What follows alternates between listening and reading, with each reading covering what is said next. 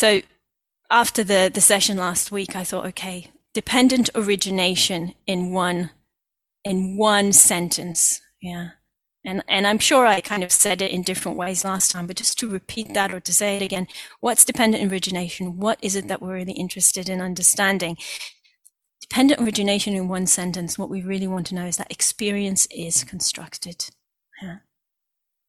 Experience is constructed. It's made up, put together by causes and conditions. And we've just heard different, lots of different ways that people have been experiencing this over the days. Yeah. And so if we remember that and then kind of go into it. And also last week towards the end, someone asked about the relationship between emptiness and dependent origination. And I wasn't, I kind of afterwards felt like I'm not sure how clear I was in my response. So I just want to respond to that and to say, the way we're exploring it here and now, we can say, is that the map of dependent origination supports, reveals, opens up the understanding of emptiness. Okay, so we can kind of say this is our paradigm. Yeah, the map of dependent origination opens up and supports the understanding of emptiness. And we could see it, yeah, in just now in some of the things that were shared. Right? That question about, when I hear a sound, where is the sound actually happening?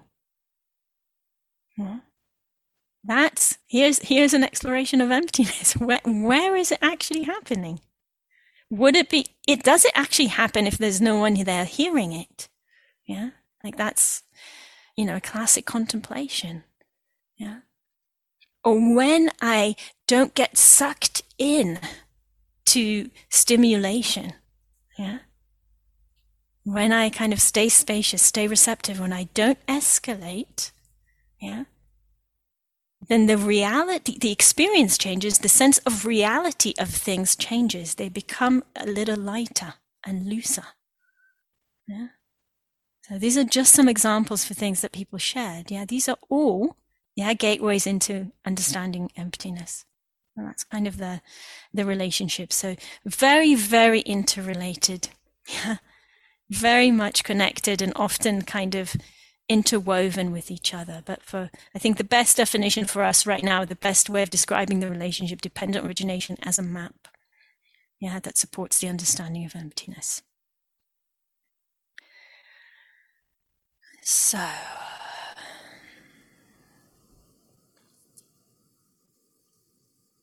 I just wanted to kind of just touch, hopefully briefly, on a little bit of the historical kind of background of this map. So the Buddha didn't actually come up with these links. Yeah. They actually were already present before him in the Vedic tradition. Yeah. And in the Vedic tradition, they're described as the kind of process of birth and rebirth. Okay? And so sometimes, the Buddha didn't use them that way, but sometimes in the tradition, in different ways, they're viewed in that way. Yeah, that this is actually talking about birth and rebirth. Yeah. And we can take that to mean, the birth of experience in every moment. We can take it to mean reincarnation. Yeah. So I just wanted to refer to that because if you go around reading other things and hearing other things, maybe you already have, that may be confusing. That's not how I'm teaching it. That's not how I'm relating to it. Yeah, as a kind of a map of rebirth from one life to the next. Yeah. I am very much relating to it as the kind of the birthing of experience in every moment. Yeah, the creating of, or every sequence of moments. Yeah. That's kind of can be quite interesting. Yeah. And so we apply this map to our experience, and that's what we've been doing. Yeah, we've heard it from each other. Yeah. So we can see, for example, that we can see some of the relationships, the mutuality, right? There can't be contact without consciousness. Yeah. It's a little bit like what Zoe was exploring. Yeah, there can't be contact without a sense organ, right? It can't be a sound if there's no hearing. Yeah.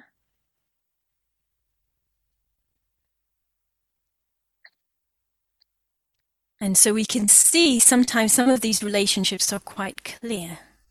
And at the same time, this whole map it's not personal. I think this is one of its strengths. Yeah. This isn't, my story or your story. Yeah. In particular, it's our story. It's the way human experience is fabricated. It's the way human experience is constructed. And so as we bring our inquiry, bring our investigation to this map, we can start to cut through, ignorance. And if you remember, ignorance is the first link. Yeah, you can start to cut through that ignorance, and we can start to bring more space, more clarity, more wisdom to our life and to the very moment that is unfolding right now. And it's interesting because the more space we have, and you could hear it in some of the sharings just now, the more space there's actually more intimacy. Yeah. But sometimes that's not how we think. Yeah. We think, more space, means more distance. Right? But actually it's as if when there's more spaciousness, we actually grow, become bigger, and we can kind of make more contact with more things, actually come closer through not reaching for, to use Cherry's example. That's quite interesting. So a lot of this can be counterintuitive. And so more spaciousness brings more intimacy, and then at the same time less identification. Less identification with myself, with what's good for me. And also, as we've been saying, less identifying and limiting others and phenomena into a particular thing or isness. So that's a few general things which hopefully are not too confusing, only a little bit. Sorry. I've been teaching all day, so excuse me if I start getting silly. So, as I said earlier on today, I'd like to explore Vedana a little bit more, and maybe I'll confess Vedana is one of my favorites. So, part of the great thing about not doing all the links is that I can do my favorites for me. And so Vedana, Vedana, another one of those Pali words that it's better not to translate. So I'll just play around, explain what it means, but we'll keep calling it Vedana. Okay. Most common translation is feeling tone. Yeah, Vedana, feeling tone. Now that's the most common translation. I find it more confusing than Vedana. Actually, what is a feeling tone? So let's look into it. Let's explore it a little bit more. Akinchano, who's teaches at Gaia House quite a lot, he translates it as hedonic tone, which I think is actually a much better translation. Yeah. So hedonic, meaning where is it on the spectrum of pleasure? Yeah. So a tone as just like kind of a vibration, we can say that's there. Yeah. And then where is it on this spectrum of pleasure? Is it pleasant? Is it unpleasant? Or is it neither one or the other? Yeah. Not strongly enough pleasant, not strongly enough unpleasant to register as either one of those. And it's just somewhere in the middle. And I call traditionally again, the neither pleasant nor unpleasant is often referred to as neutral. Yeah, that can sometimes be a little confusing. I like to call it the uneventful because it's just not eventful enough to kind of pull our attention. to categorize it to pleasant or unpleasant. So it's kind of really helpful just to remember it's somewhere in the middle. And as human beings, we actually don't like middles very much. We're much more interested in kind of more extreme, more definite things.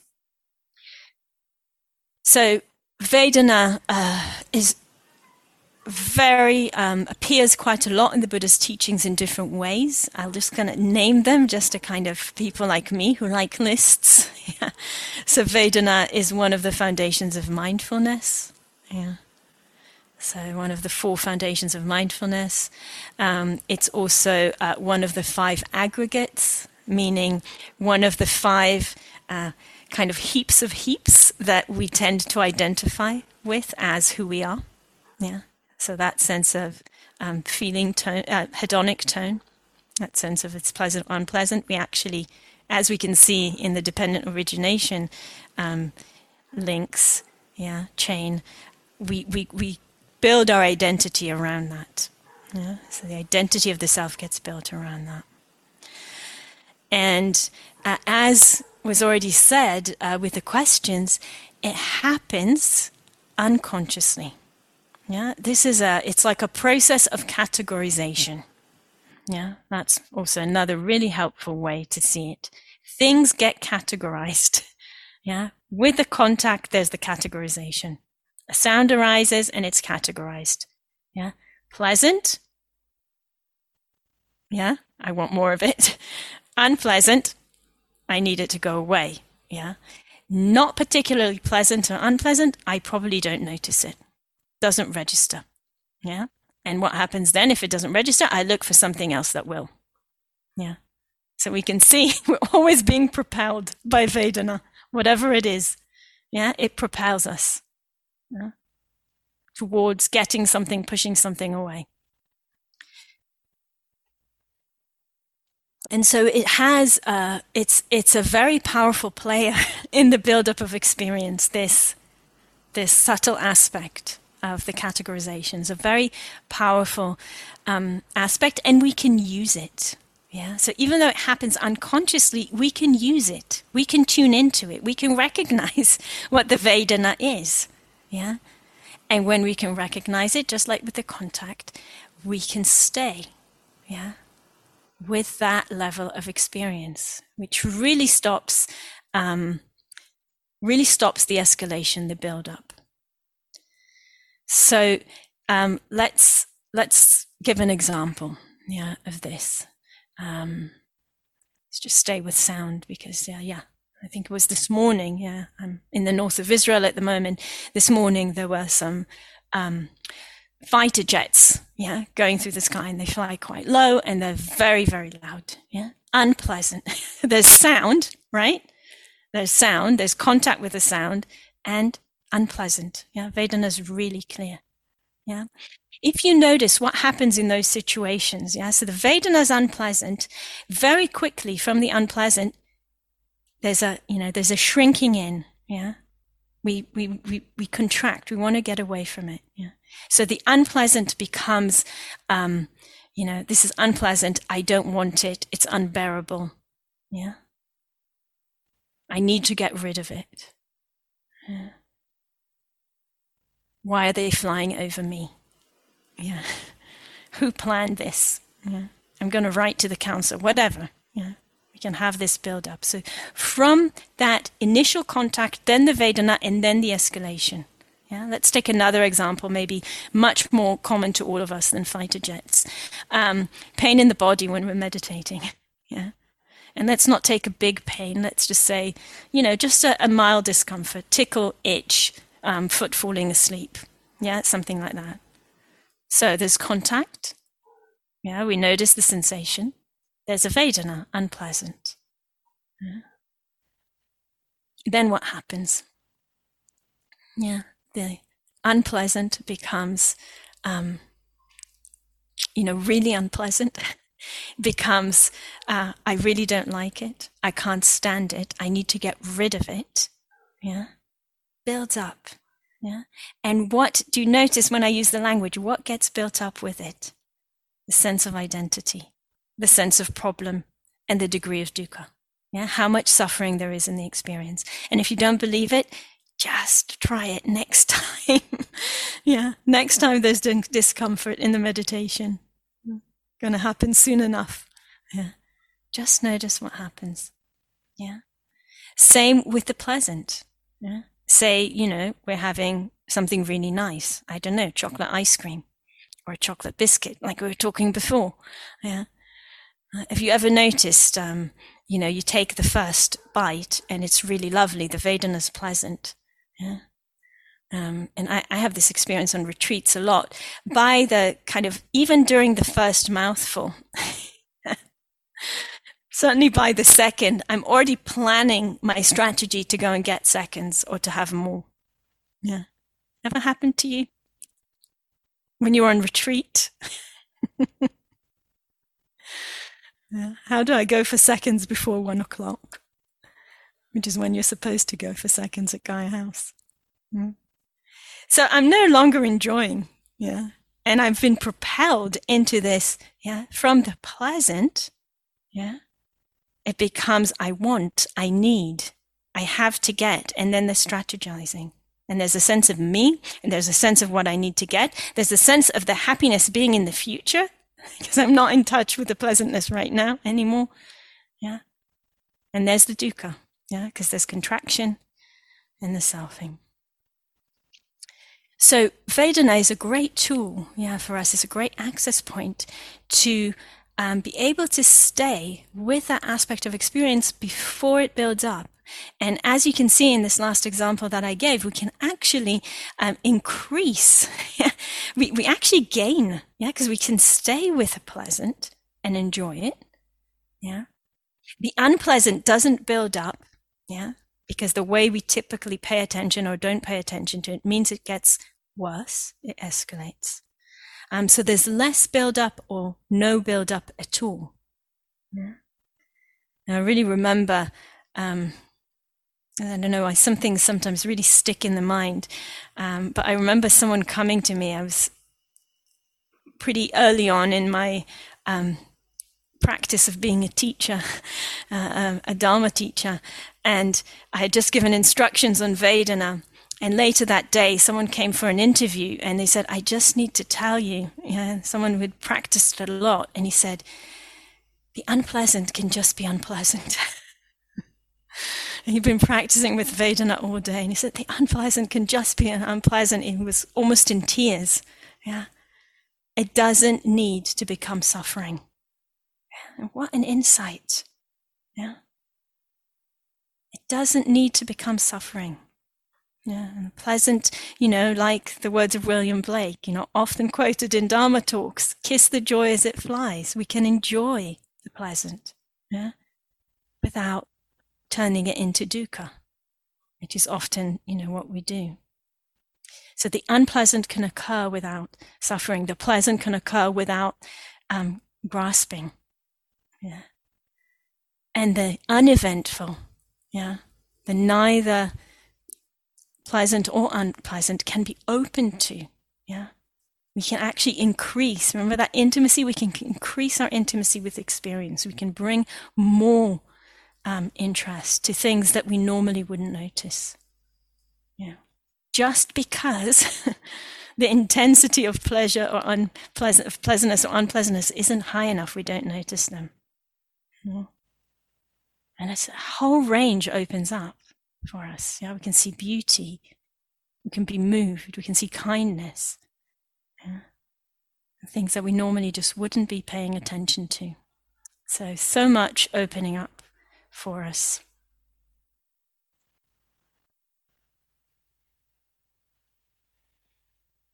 So I hope this is clear, and we can see the similarity in the practice between the staying at contact and the kind of staying with Vedana. Both of them are doing the same thing. Yeah, they're stopping that process of escalation. And as we do that, we're really freeing ourselves. Yeah, freeing ourselves from that propelling, from that habit. Yeah, that feeds dukkha. And these practices, they really open us up to deeper insight. Yeah. What insight? That the dukkha, yeah, and the adukkha, the dukkha and the happiness are not in the object. Yeah. So unpleasant doesn't mean suffering. Yeah. The dukkha and the opposite of dukkha, the well-being, are not in the object, and they're not in the Vedana. They are in the way of relating. They're in how I'm relating. They're in how ignorant or wise I am in the relationship. Yeah? How present, how clear in my seeing.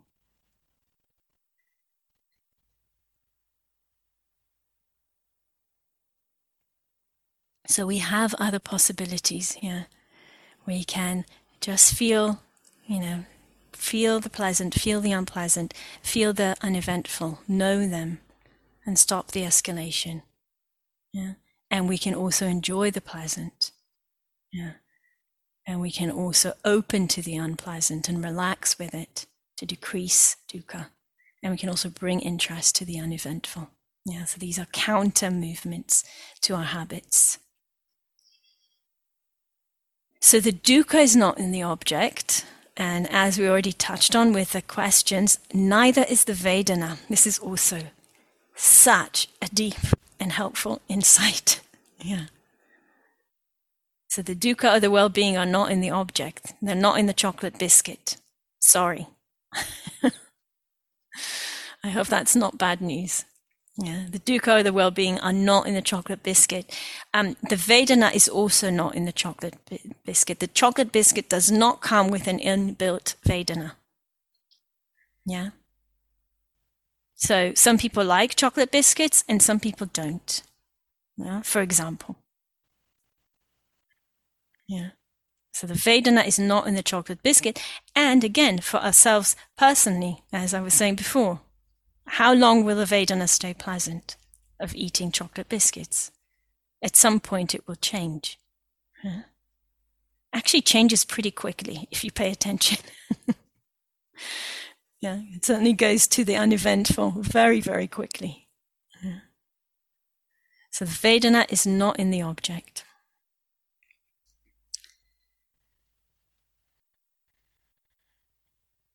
So sometimes we refer to Vedana as the habit breaker. Yeah, so part of, and again we've been touching on it with the questions, part of all of this is such a strong momentum of habit. Yeah, we have certain Vedanas for certain things out of habit. Yeah, and then the escalation that comes from a particular Vedana is also a habit. It's not a conscious choice. It's not volitional. It's not intentional. Yeah. It's kind of a habit. It's got a habit energy, and so we use things like Vedana practice to break those habits, to create a gap, and that gap offers us possibility. Yeah. And I love this story from Pema Chodron around Vedana. I really love it, so I'm going to tell it to you. So Pema Chodron, those of you who maybe don't know her. American teacher in the Tibetan tradition, and she's standing on a boat with her nephew, and he loves boats, and she hates boats. Okay, and so she's kind of standing there feeling nauseous and sick and just wanting the experience to be over. He's just loving it, and feels excited and invigorated and really doesn't want it to end. And then they decide to play a game, and they begin to describe to each other what they're actually feeling, what the actual sensations are. They break down their experience. Yeah. And here's where it becomes interesting. Yeah. I feel this churning in my belly. So do I. I feel my heart beating. Yeah. So do I. Yeah. I feel kind of hot. Yeah. So do I. Yeah. So the actual experience on the sensation level is the same, but the interpretation is different. Yeah. So the contact, yeah, is the same physical, experiences, the same contact, but same sensations, but the Vedana is different. Yeah. With her, it's unpleasant. With him, it's pleasant. Why? Because she hates boats and he loves them. Or it's a chicken and the egg, the other way around. For some reason, that's the Vedana, and then that feeds, yeah, loving it or hating it. Yeah. And when we see this, yeah, that's where the habits can be broken. You know, we can say, this is just unpleasant. Yeah? Or if we're staying with the contact, this is just the heart beating. Yeah? This is just the belly churning. Yeah? Staying at the contact. And it doesn't escalate, doesn't build up. And that means there's possibilities not to follow that habit, but to open up to another possibility. And so sometimes I call Vedana the get out of jail card. You know, Monopoly? Do you like the get out of jail card? I love it. It gives you a sense of power when you have it. Oh yeah, if I get sent to jail, I've got a solution. So Vedana's like that for me. Yeah? And remembering if I'm caught up in something, yeah, if there's a storm going on in my experience, yeah, what happens if I remember Vedana? And I bring my attention to that aspect. And the beautiful thing is, we can do it, and this is also true of contact, we can do it as it's happening, but also a storm might have already been built. The storm is already raging. The escalation has already happened. We're on what we call the Papancha train, the train of escalation and proliferation. We're already on it. And then we remember Vedana, or remember contact, and we can actually come back to that. It's always available to us. Always available. So we can come back and we can rest there and we can stay there.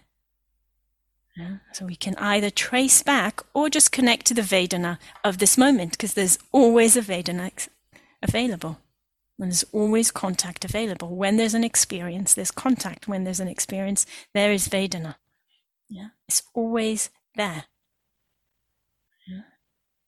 And we just open to feel. What's the Vedana? Is it unpleasant? Is it pleasant? And if we don't feel it as one or the other, then it's the third. Yeah? It's the uneventful. And how do I bring interest to that?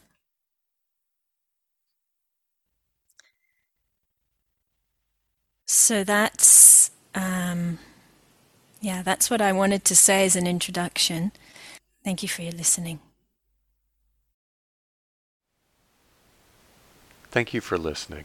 To learn how you can support the teachers and Dharma Seed, please visit dharmaseed.org/donate.